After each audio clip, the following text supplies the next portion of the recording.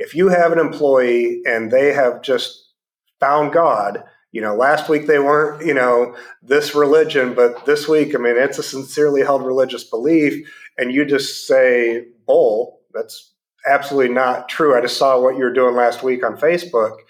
And so we're not going to grant it. We're not going to give it to you. You're just, depending on what that employee wants to do, you're running the risk that you're going to have to go to a court and convince a judge or a jury that it wasn't sincerely held. And that's tough to do. Well, and I think, like I said, going back to that, like I said, I think it was 2020, but the decision by Justice Thomas out of the Supreme Court was basically a decision that said if you dig too much into an employee's level of sincerity when it comes to the religious belief, that in and of itself could be considered religious discrimination. Good morning, HR.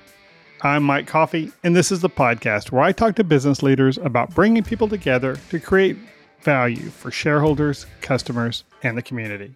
Please follow, rate, and review Good Morning HR wherever you get your podcast. You can also find us at Facebook, Instagram, YouTube, or at goodmorninghr.com.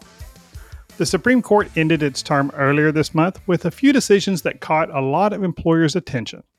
Joining me to discuss those decisions and other HR news from July are Paul Simon and Dustin Paschal.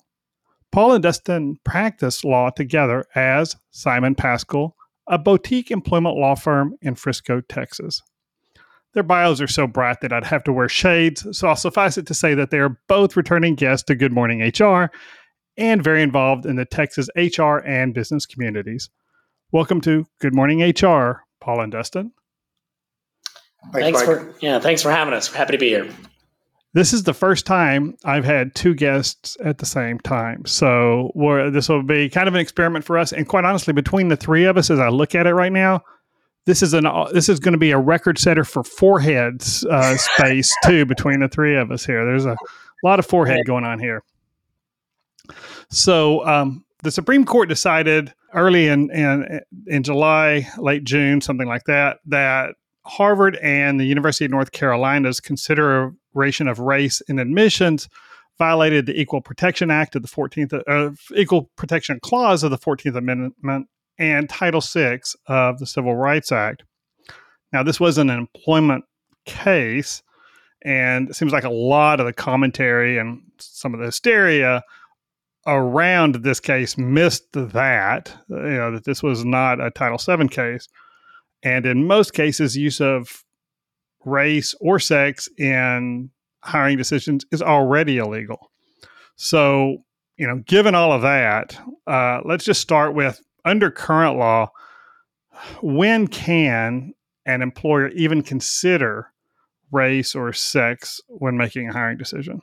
Yeah, I think when I look at it, what we generally tell clients is the law says you consider that when you've got perhaps a disparate impact issue.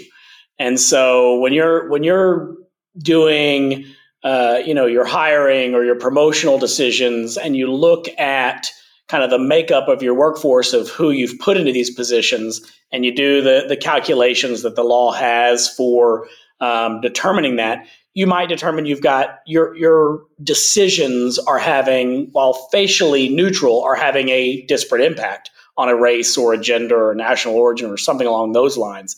And in that case, now you've got to take that into account to resolve that, or you're going to be guilty of or liable for disparate impact discrimination. So in my mind, that's really the only time you should be considering a protected category when making your decisions, because otherwise, you're engaging in intentional discrimination even if you're trying to do it in a favorable way. Like, hey, I'm going to decide I want this race in this position because we haven't hired that race in that position for the last couple of times. Well, now you've engaged in discrimination.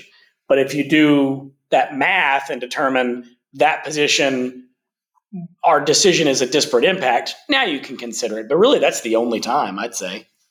Yeah, no, I think that's right. I think, a term that you hear a lot is reverse discrimination, and that's, a white male believe, it's reverse discrimination. It's like, no, it's discrimination. If they're making decisions based on your race, whether it's a majority or a minority race, it's still based on race, which under Title VII or 42 USC 1983, you're not allowed to do. I think kind of, Mike, to tie into the case, I think the issue is, as an employer, especially kind of with our DE&I movement, is you do want greater diversity representation. And so the question is kind of, how do you get that? And I don't think the answer is simply look at the race of the two applicants and the one that you don't have as much representation, hire. I was at a Dallas HR educational event last year, and as a DE&I topic, and their HR panelists talked about essentially what they did was they said, we're not getting enough minority applicants. That's our issue. And so we're not getting enough quality applicants to decide who we should hire. So why is that? And their thing was, it's because we're not going to where they are. So, and one of the examples they said was they made a concerted effort to start going to HBCUs and recruiting campus there and saying, hey, you should come work for us, which then increased the applicants of the minorities. And they're not actually saying we want this person because they're a minority. It's because they're a 4.0, they're the best, they're the best interviewee, we're going to hire them. Yeah. And, there are nonprofits like North Texas Lead that help,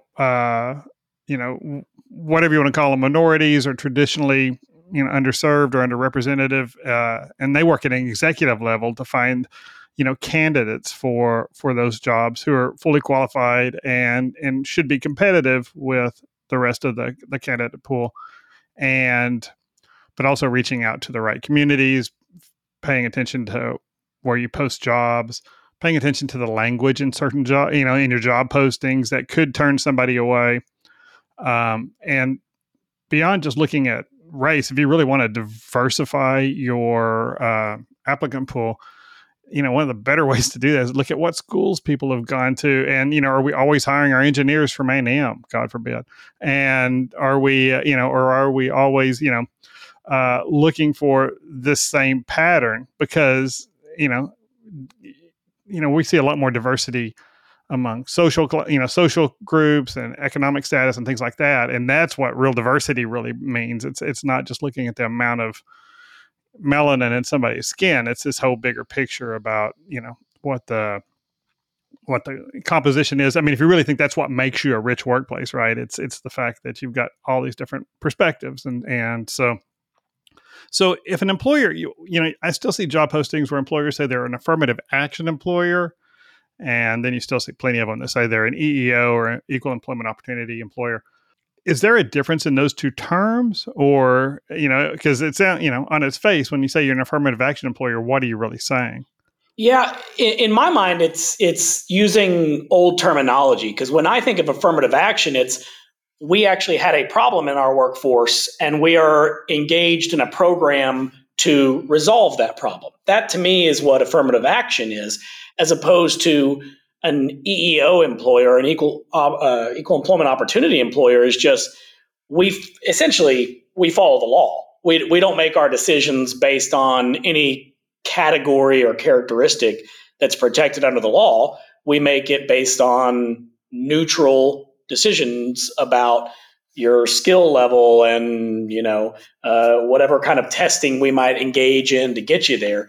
That to me, EEO, saying you're an EEO employer, I feel like makes everybody feel good. But at the end of the day, all it really says is we follow the law. But at least we say we follow the law. Right, exactly. But the affirmative action is we had a problem in our workforce and we are engaged in a program to resolve that. And the key word in EEO, the opportunity. I mean, we're giving everybody the same shot to compete on their merits in the workplace. So given the court's decision and their attitude and maybe some of the logic that they applied in the Harvard and University of North Carolina case regarding admissions, does that foreshadow do you think any challenge, any challenges that they may see, and what their response may be to current diversity or DEI efforts that a lot of employers, especially larger ones, have implemented over the last few years? I don't really think so. I think, courts are very good at saying this is very narrowly tailored to the specific issue before it. So, future courts aren't going to, I think, extend, admissions criteria to employment criteria. And I think even if you look at the decision from the Supreme Court, it's not saying that you need to ignore race. It's just, you can't just say we need 20% to be this category. And so I think from an employment standpoint, like I said, I think you can look at that. You can, if you're looking at these two applicants and there's zero differences between their qualifications, make the decision because of this characteristic of this employee, we think that's going to benefit our workforce. I don't think you're going to have an issue. I don't know if I'd write that down in terms of, we're going to choose the female because she's female. But again, I think, if you look at the two candidates and that's kind of the only thing that you see as a difference and gives that person that nudge up, I think you're going to be okay from a legal perspective. Yeah, I would mostly agree with that. I think in my mind, where I see this is, I think anyone that's followed the Supreme Court since Chief Justice Roberts got on, they know that ending affirmative action has been a big deal of his. He's wanted to do that since he got on the court, and he has the court makeup now to do that. And so they were able to get that decision out. To me, it's less about, does this decision extend to employers, or are they going to extend it to employers? To me, it's more showing us the environment we're in, because I look at that and kind of compare it and put it in the same bucket as the Texas legislature, which just passed to end DE&I in state agencies, including state universities. And so that is in the employer and the employment context. Now, it's only in the state agency context right now. It's not for private employers. But to me, it's more of what kind of environment are we in when we've got the Supreme Court ending affirmative action in an educational setting, Texas and other legislatures ending it in state agencies that they can control, is the logical next step that they're going to try to end it in some fashion or address it in some fashion for private employers. And I don't know, because I think private employers are a little bit more likely to push back and use the power of the dollar to say, that's not going to happen. We'll just move our company to a state that does allow us to do that. So I don't think it actually gets there, but that's a long-winded way to say I don't think that the Supreme Court's decision here gets extended necessarily. I think it's just part of a larger environment that it might try to be somewhere extended. Yeah, and there are going to be, I think, groups or individuals that feel like maybe they've been slighted in the past because of DEI efforts or things like that. Or, quite honestly, in my experience, most of the people who scream, reverse discrimination and things like that probably weren't the most competent person that they had to start, that employer had to start with. And that's just, this is the thing that they're grabbing onto. But it may be incentivizing them a little bit to go and try to find that counsel. And certainly there are groups out there that would be glad, to pay for their legal bills, to have that test case. And I don't know that there's much that even a well-meaning employer can do to avoid that kind of, situation. Is there anything you would tell an employer to try to avoid, those kind of lawsuits that where they just want to test the waters? Yeah. I'll tell you what concerns me is, and Paul can speak to this as well to answer your question, but we were actually just talking about this earlier. It's less about finding the case to test the waters, because we've seen in decisions from the Supreme Court this term and from the Fifth Circuit in the last several months, they are becoming much more willing to take cases that traditionally there's no standing. They're not ripe cases. There's no actual justiciable controversy that's arisen yet, because they always say the courts are not designed to give advisory opinions. But it sure seems like lately they are moving more into the realm of giving advisory opinions. So I don't know that I can coach an employer to say, here's the things you should or shouldn't do, because if someone really wants it bad enough, they'll say they are feeling threatened in some form or fashion. They'll find some organization that wants to foot the bill, and they'll push it all the way through. But I don't know, you may see differently. No, I think the advice I would give employers is, on the recruiting, interviewing, just to avoid anything that gives the impression that any of those kind of categories of characteristics matter. We just had one come across our desk where it was, where are you from, to a minority person, and the person was like, Dallas. It's like, no, we're like, where's like your family? Where are you from? and then, it was kind of, okay, well, that's interesting to know. And then that person doesn't get hired. And again, that person's going to say, that was a weird question to ask.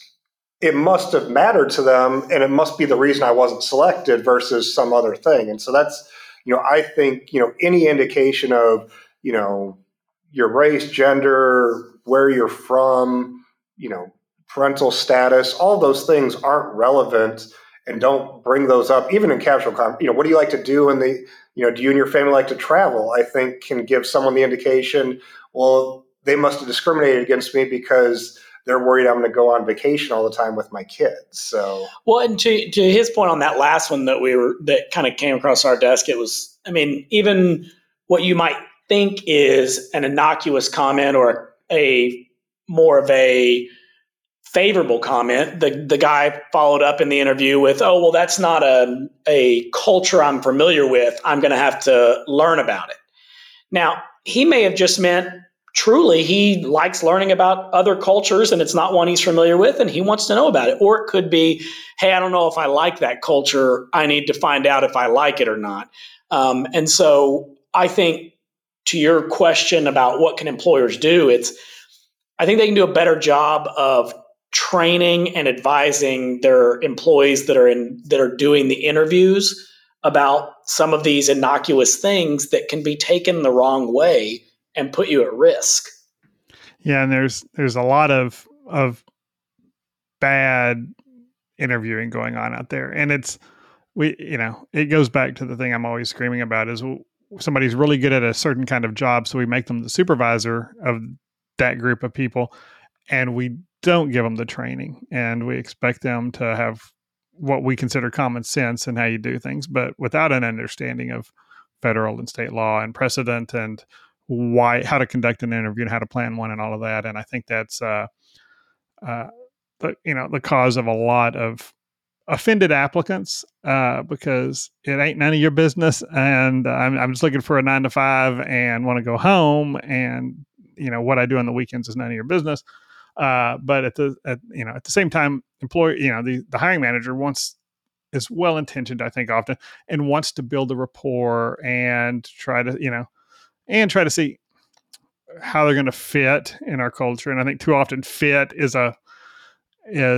not intended as a code word, but what they're looking for, is this a good old boy who's going to go fishing with us on Saturday mornings, or is he going to fit in with this group of people I have? And maybe the part of the problem in your organization is all the people in your organization do, have the same hobbies and look the same and have the same backgrounds.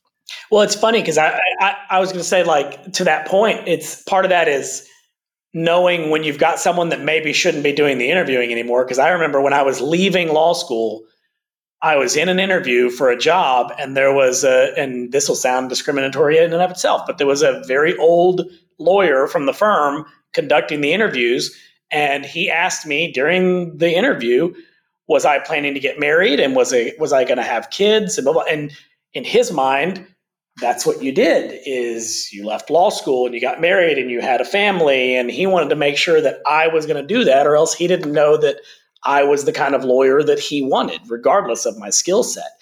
And so it's kind of, maybe it's the time to kind of pull that guy off stage and say, you shouldn't be conducting our interviews anymore. And let's take a quick break. Good Morning HR is brought to you by Imperative, premium background checks with fast and friendly service. After criminal history, many people think about credit reports when they think about background checks. The truth of the matter is I spend more time talking employers out of using credit reports than trying to convince them to include credit in their evaluation of candidates. When I ask employers why they want to include credit reports, they often say that bad credit points to someone's honesty or responsibility. But for most employers, credit doesn't tell the story that they think it does. People can have a negative credit history for a lot of reasons outside of the individual's control. A spouse's job loss, personal or family illness, divorce, or any of a number of other issues.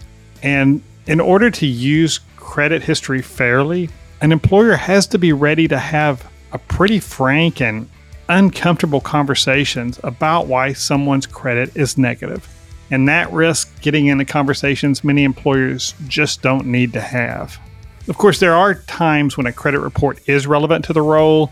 If someone's making financial decisions on behalf of the company or clients, or if they have some other significant fiduciary responsibility, how they manage their own business may be relevant. Maybe if they have access to sensitive data, significant cash, or other easily removable assets, significant financial overcommitment might be relevant. But in every case, if they believe a person's credit may be relevant, I encourage employers to have those icky conversations about the underlying reasons for any negative information. At Imperative, we help risk-averse clients make well-informed decisions about the people they involve in their business. If we can help you in that area, please reach out to us at imperativeinfo.com. If you're an HRCI or SHRM certified professional, this episode of Good Morning HR has been pre-approved for 3/4 of a recertification credit. To obtain the recertification information, visit goodmorninghr.com and click on Recert Credits. Then select episode 106 and enter the keyword SCOTUS. That's SCOTUS. And now back to my conversation with Paul and Dustin. Along that same lines, getting into people's backgrounds, the Supreme Court also decided in Groff v. the U.S. Postal Service that basically we've been doing religious accommodation all wrong all along. So can you tell us just what that case what that case decided and what its impact on employers really ought to be? Sure.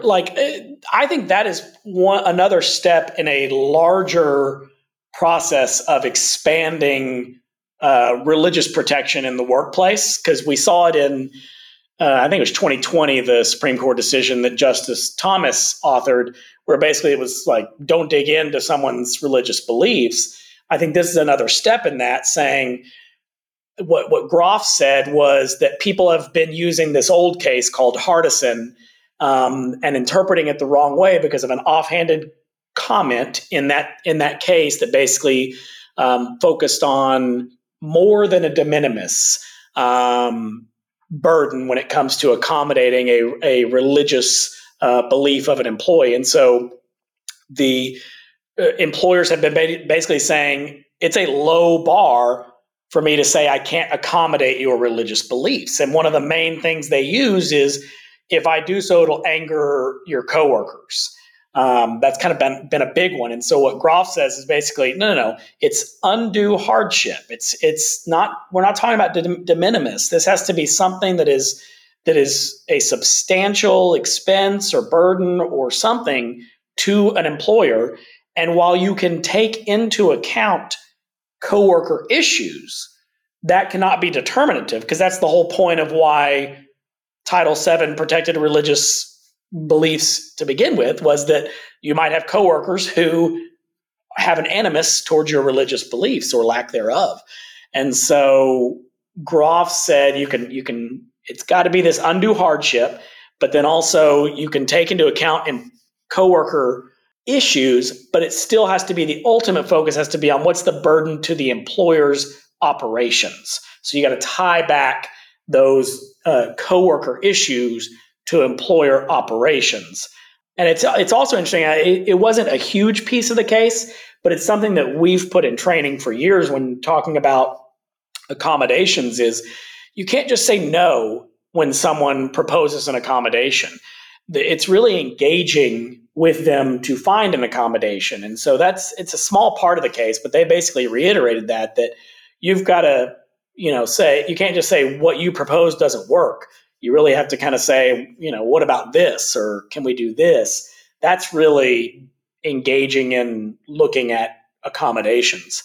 The one thing I would note on Groff, though, is it made sure to say that you don't use the ADA process. Even though undue hardship is like the ADA, we're not going to use the ADA process. They left, like a lot of cases, they left a lot for employers and lower level courts to figure out. But I think at the end of the day, the takeaway is religious beliefs in the workplace have substantial protection under the law, particularly with our current courts. And so employers need to be mindful of that and need to make sure they're doing their best to accommodate those beliefs unless there truly is an undue hardship. I thought what was interesting about this case is that, first of all, the Supreme Court for the last couple of years has really gotten hammered as being pro-employer and anti-employee. And this is a decision, in favor really of employees. But the other thing is that it was a conservative Christian plaintiff, whereas in my experience, most of the religious accommodation things cases I see and requests I've seen with clients are typically not coming from Christians. They're coming from, non-majority religions, at least here in the U.S.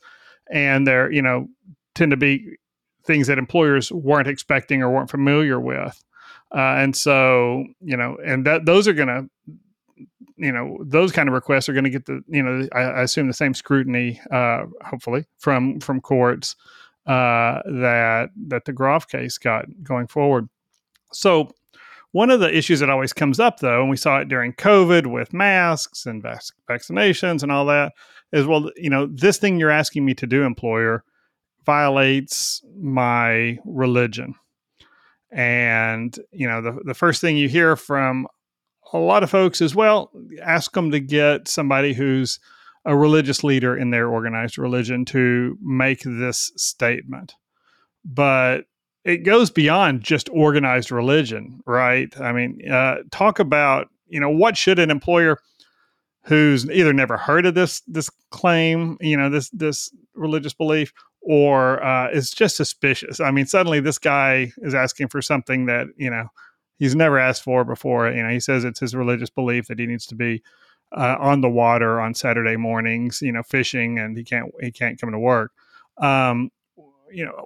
How deep should an employer dig in to try to evaluate? I mean, do we really even want to get into that as far as trying to evaluate the sincerity of somebody's belief? Yeah, I mean, that's the issue is, the standard is whether or not someone has a sincerely held religious belief.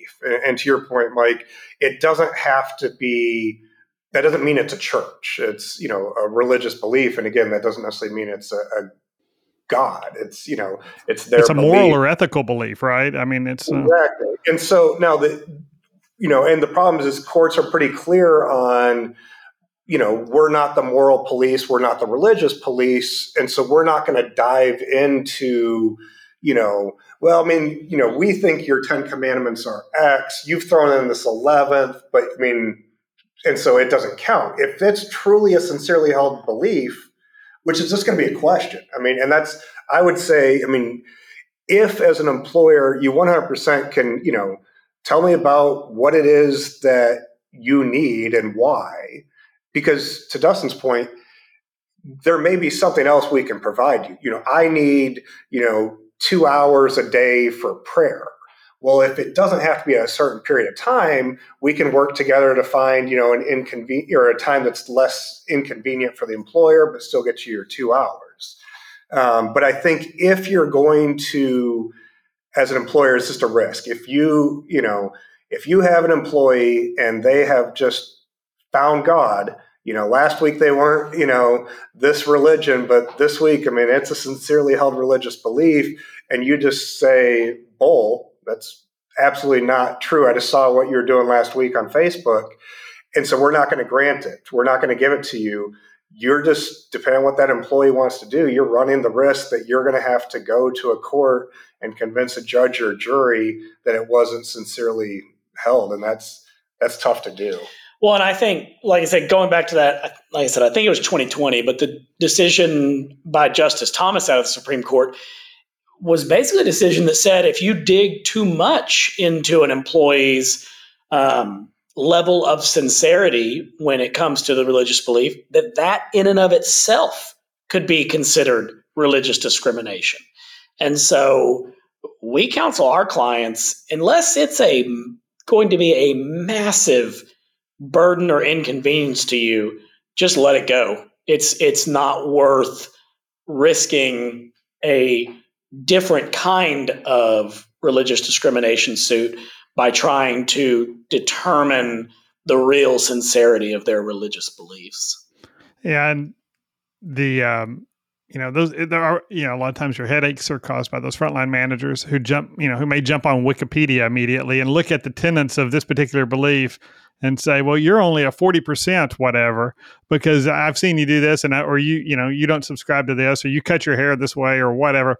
And then we're trying to say how good a believer they are in whatever that they're saying. And I know it'll surprise you too, but I even fall short of my own ethical beliefs on rare occasions. So, but I think that's sometimes our supervisors can be too clever for their own good and kind of get themselves sucked into it. And with the Grav case, I think that's going to be the other part of it is you're going to have a lot more people where an employer said, no, we've got to be fully staffed on this day or at this time, and we can't accommodate that because it means changing significantly our staffing or something like that. But Mr. Groff was a part-time USPS employee, and he was it was part-time to kind of fill in for other people's needs. And the court said, well, if you're gonna have part-timers, they're employees, and there's not a difference between. And so I think a lot of employers are going to have to reevaluate how they looked at that. Does this case pose any risk to employers who've previously used the de minimis standard to make a decision? And should they be concerned, or should they be looking back at decisions maybe recently that they made before this decision to try and reevaluate anything like that? I wouldn't be too worried about looking way far back, but yeah, maybe recently past decisions I might reevaluate. But courts are pretty good about saying, hey, you've been operating under what you thought was the law, and we just outlined new law, or at least a new understanding of the law. So I don't think employers should be worried about past decisions. I think what you're likely to see is your clever employees will come back and say, hey, I heard such and such in the news. Are you sure that I'm not able to blah, blah? Now we reevaluate. But I don't think employers need to necessarily go back and try to redo those past decisions. Yeah, you basically, it's like a 300-day statute of limitations. So anything that happened, any decisions you made more than 300 days ago, if the employee has not filed with the EEOC, has lost that claim. But to Dustin's point, they may try to, rekindle it by bringing it back up.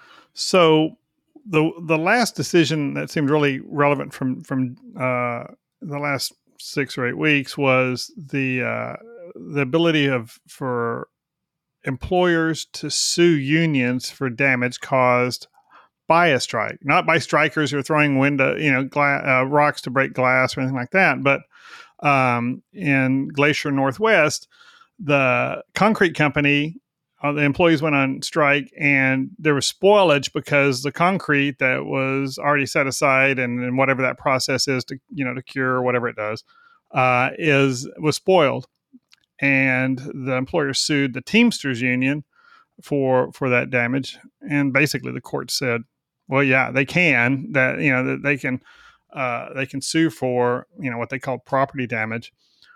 Is there, we're in the middle of hot strike summer, and I really want to get to that, but this seemed like a segue. But is there anything around that employers ought to pay attention to, or do you think that's just something that the union organizers ought to pay more attention to? Yeah, I think that's more of a union organizer thing. I don't. That's, to be honest, not one that really pinged our radar all that much, because I don't think it's necessarily something for employers to worry too much about. I think that becomes more between the union employees, the union organizers, and things like that. To me, it's just kind of indicative of, again, a trend in this Supreme Court of it's just going to be a little bit more employer friendly than union friendly. And I think this is just another step in that piece. But we are in hot strike summer. It seems like everybody's going on strike in the last few months. And I wondered if I went to sleep and woke up in France, because it's just like left and right.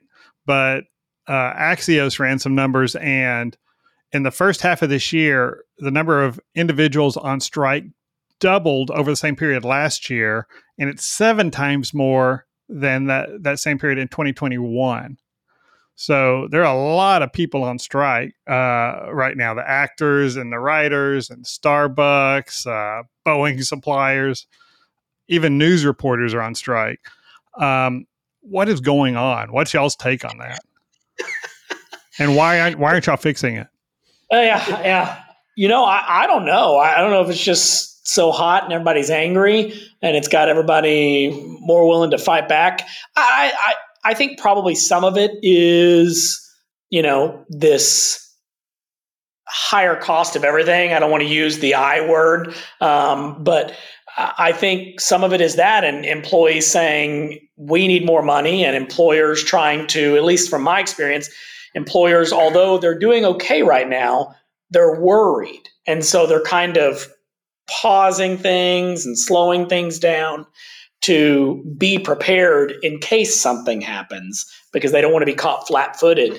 And so I think as a result, you're not seeing, my wife works in HR, and so I see it through that. And you're not seeing the types of raises that they were giving the last couple of years. You're not seeing the types of bonuses that they were giving the last couple of years. And so I think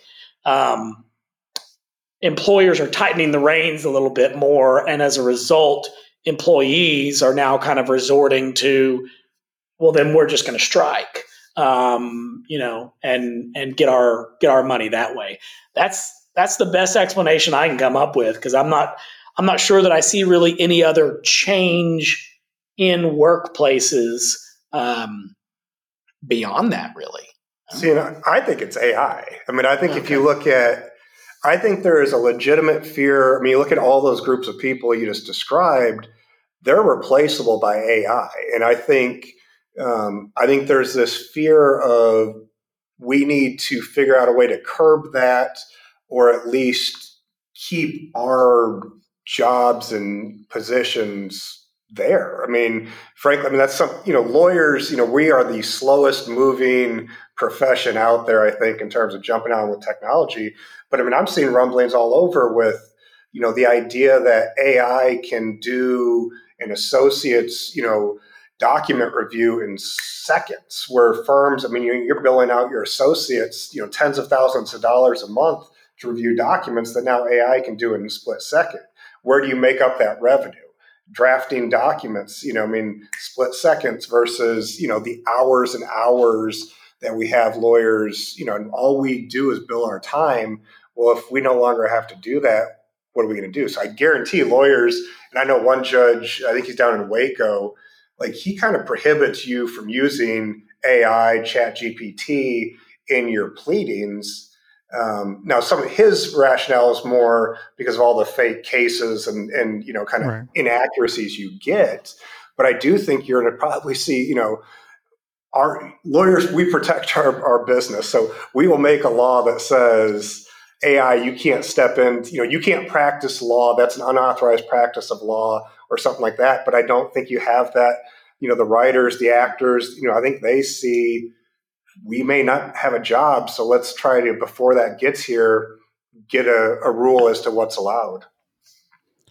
Yeah. And last week's episode, we talked strictly, a 45-minute long episode, just talking about AI and HR. And it was probably not because I was involved, but it was probably one of the more rational conversations. It wasn't AI is amazing and it's going to change everything and it's ice cream on a stick, but also it wasn't doom and gloom, and it was pretty practical. But one of the things you mentioned, lawyers, that I mentioned last week was I was talking to a friend who's an attorney with a large firm, and right after all this ChatGPT became really popular, one of the senior partners realized that an associate was feeding a bunch of client information into ChatGPT, a public, facing application that, to help create pleadings and stuff, at least first drafts.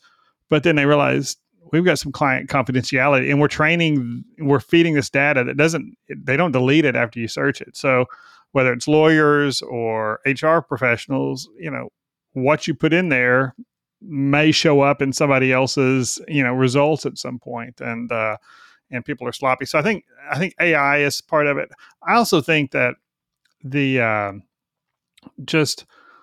we've got a COVID generation now, and they're just, quite honestly, a lot of folks liked those government checks, and they liked working from home, and they liked the accommodations that employers gave. And they realized that often the emperor had no clothes. The employers said, this is how we have to do business. And then we successfully did business a different way for a year or 18 months. And now we're going back to that way. And I think there's a lot of folks who are saying, I'm not going to do that. And so, let's be honest, the unions have been really active in placing salts in workplaces.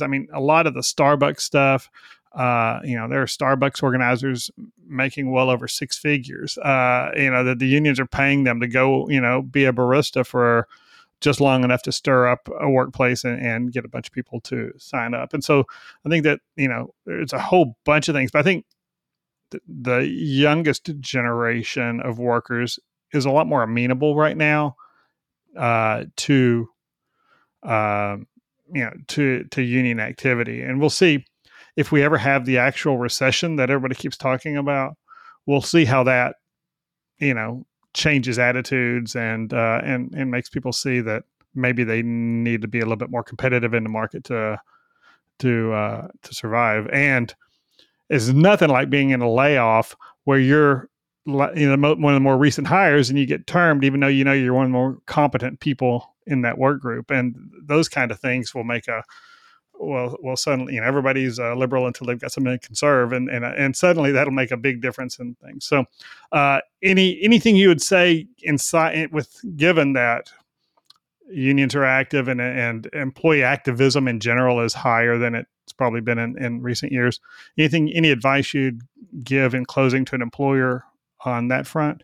Yeah, I always wonder about that, and I always wonder how much people want to hear advice that's not legal from a lawyer. But when we look at our clients, without naming clients, the clients that we deal with most actively in terms of issues they're having versus the clients that we rarely hear from because they're not having that many issues, I can tell you the difference is culture, but culture in the sense of not nitpicking every little thing. Like the clients that we have that have the most restrictive PTO policies and the most restrictive attendance and tardiness policies and the most restrictive anything, those are the ones where they've got the highest turnover, they've got the highest amount of employee complaints.